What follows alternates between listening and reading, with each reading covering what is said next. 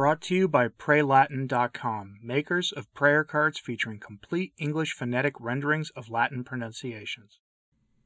We're all familiar with the phrase, a wolf in sheep's clothing. We Catholics have adapted the phrase into one that fits the post-2003 and post-2018 Ted McCarrick period of the Church, a wolf in shepherd's clothing.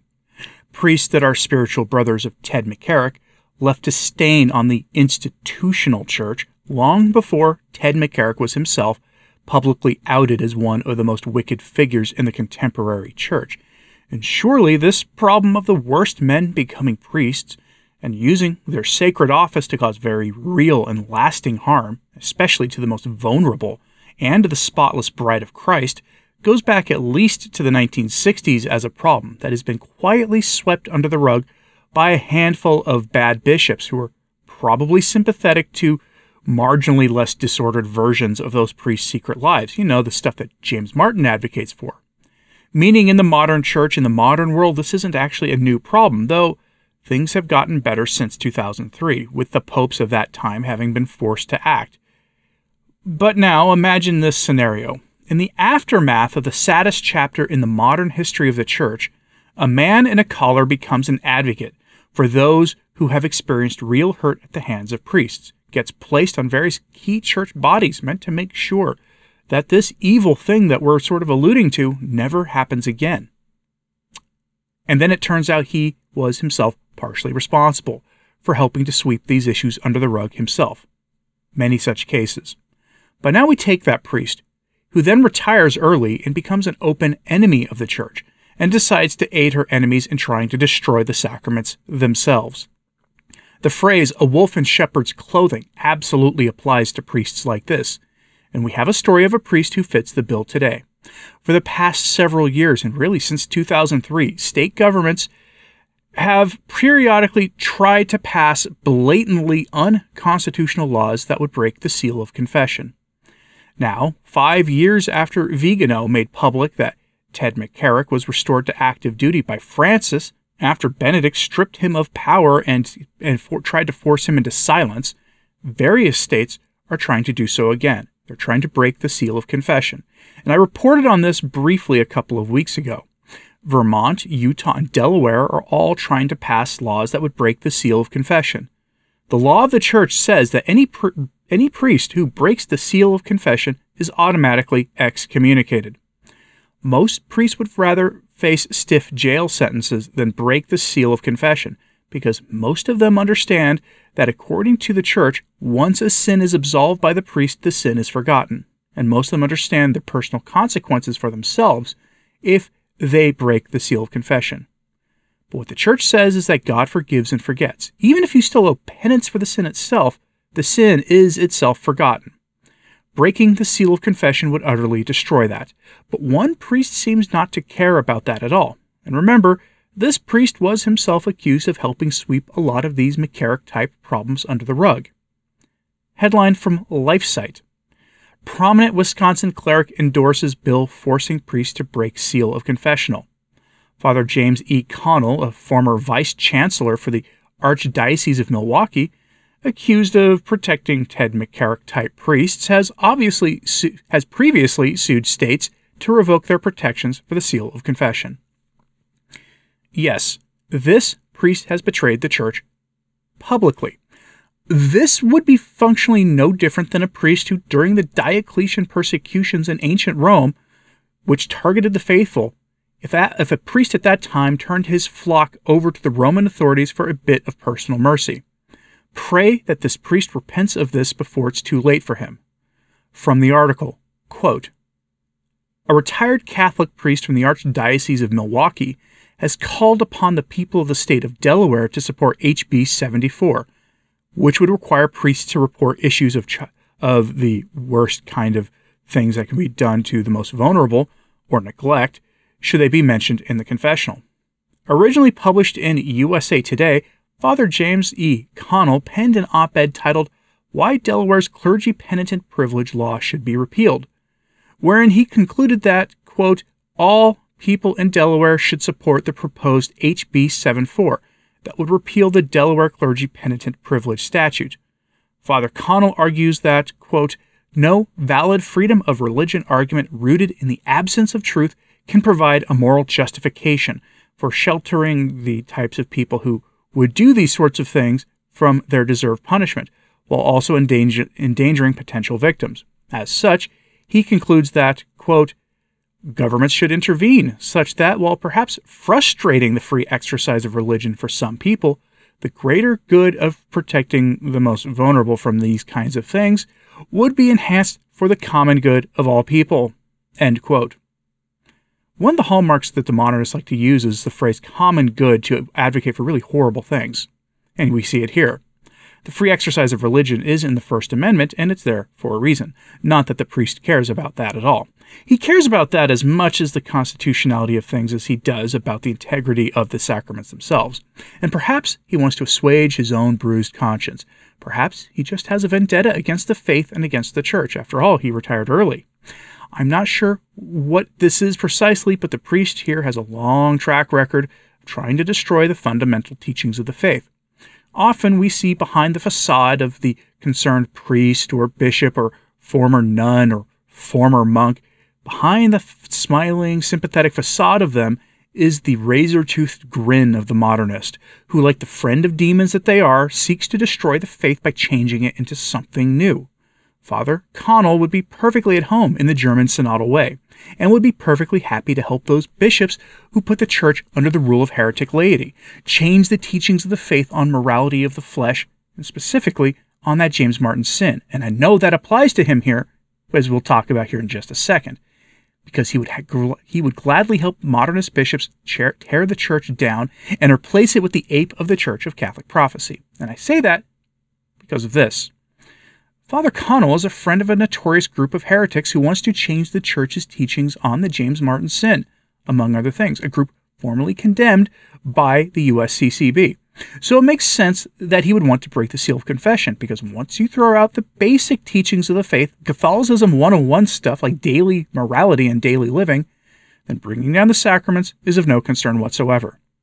Quote, Father Connell, a Chicago divorcee who was ordained to the priesthood in 1987, first mistake, is a canon lawyer who served as the vice chancellor for the Archdiocese of Milwaukee from 1994 to 2012.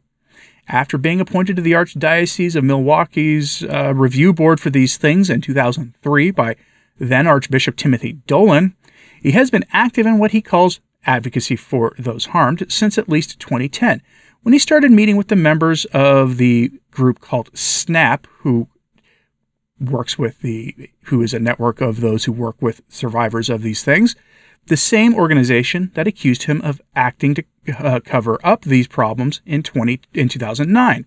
Yes, in October 2009, they accused him of being part of the problem. In 2012, Father Connell spoke at an event hosted by Voice of the Faithful, an organization intimately connected to the notorious Association of U.S. Catholic Priests, to speak on his, quote, new mission, to speak out on behalf of those harmed by priests of this kind. In 2013, Father Connell became a founding steering committee member of Catholic Whistleblowers, an organization that describes itself as a, quote, network of current and former priests, women religious, brothers, deacons, and laypersons who actively support those who endured the kind of problems we're talking about, and mostly, quote. Father Connell first attacked the seal of confession in 2018 when he wrote an op-ed for the National Catholic Reporter titled, Now is the time to modify the Catholic Church's seal of confession. In this essay, Father Connell argued that Ted McCarrick types go unreported to civil and church authorities because Catholic Church law unconditionally forbids any priest from betraying a penitent, for any reason whatsoever. He suggests that the Church's use of public penances for certain crimes is an indication that the seal of confession is, quote, not a matter of divine law, and therefore Pope Francis should release from the seal of confession all information regarding Ted McCarrick problems or related ones to a vulnerable adult, so that this information may be provided to civil and church authorities, end quote. And there, Father Connell, it just demonstrates that he does not know what he's talking about. The story broke on March 21st, and I knew there would be more to it than just an enemy of Christ in a collar working publicly against the church, and I turned out to be right. Michael Hitchborn of the Lepanto Institute published the following update to the story on his personal Facebook page. Quote, "The Lepanto Institute praised and expressed gratitude for Milwaukee Archbishop Jerome Listecki's swift and decisive response to reports that a retired priest in his diocese was engaged in a systematic campaign attacking the seal of the sacramental confession. The Lepanto Institute reported on Tuesday, March 21st, that Father James E. Connell, a canon lawyer and former vice-chancellor for the Archdiocese of Milwaukee, had been campaigning for the alteration of church law regarding the seal of confession, while encouraging legislators to impose laws that would force priests to break the seal. Archbishop Listecki responded quickly by removing Father Connell's canonical faculties to hear confessions and ordering him to, quote, cease all such erroneous communications that distort the teachings of the Church about the confessional seal. Michael Hitchborn, president of the Lepanto Institute, issued the following statement. Quoting Michael Hitchborn directly, "All I can say is thank you, Archbishop Listecki, for taking such bold and swift action on this very serious matter. Given the current crisis of confusion and uncertainty in the Church today, it is sincerely edifying to see true leadership in the episcopacy. Sadly, such strong defense of Church teaching against errant priests is rare today, and we are grateful to God for your example as a true shepherd. We at the Lepanto Institute call on faithful Catholics everywhere to pray a rosary for you in thanksgiving for your defense of the sacrament of confession." End quote. And I'll echo that here, folks. When you're saying your rosary today, have your intention be, if you can, thanksgiving for Bishop Listecki standing firm in defense of the sacraments. Bishop Listecki is one of the better bishops. He just often keeps his head down when it comes to some of the more prominent theological debates and battles in the Church, but when it often really matters, he acts. And he acted swiftly in this case. But not everyone is happy with this statement. A group calling itself Bishop Accountability has issued a statement of their own on this. That group was founded in the aftermath of the 2003 mess and have been working to, in their own words, hold bishops accountable for not fixing the Ted McCarrick problem in the Church. That's a laudable goal, right? Well, they characterize this move by Bishop Listecki as, quote, depriving Father Connell of his ministry. And they describe Father Connell as, quote, an expert in confession and the problem itself. In fairness, here's an excerpt from their statement, which, by the way, can be found on Google before you'll find Bishop Listecki's report, even when you include his name in the search terms, which should tell you something about how Google views these things.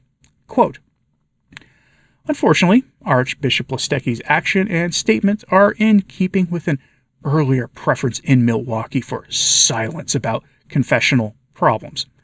For example, in the mid-1950s, 70 years ago, Archbishop Albert G. Meyer was informed that Father Murphy was using Confucian to do bad things at the school for the deaf that he ran.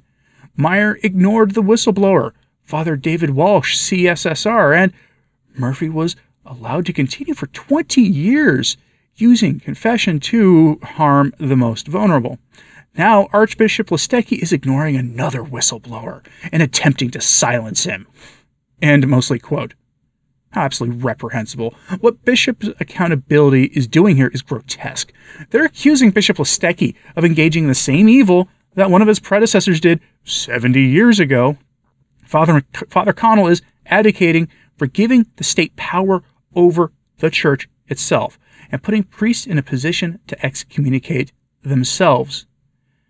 I hope a canonical investigation is opened by Rome to see if Father Connell has ever broken the seal of confession himself. I doubt it'll happen, but I hope it happens, and I hope Bishop Listecki offers to give some form of conditional absolution to those who feel they might need it if they went to that priest for confession, because there are very real reasons now to think that he might have broken the seal himself.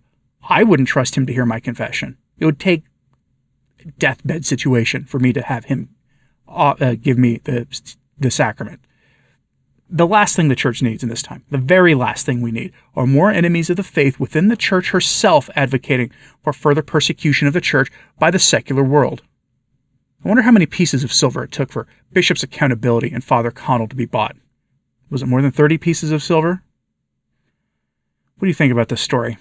Are you surprised by this story in the slightest? Are you surprised that a bishop acted swiftly in this case? Let me know in the comments, please.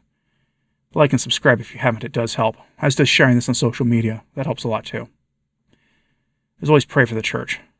I'm Anthony Stein. Ave Maria.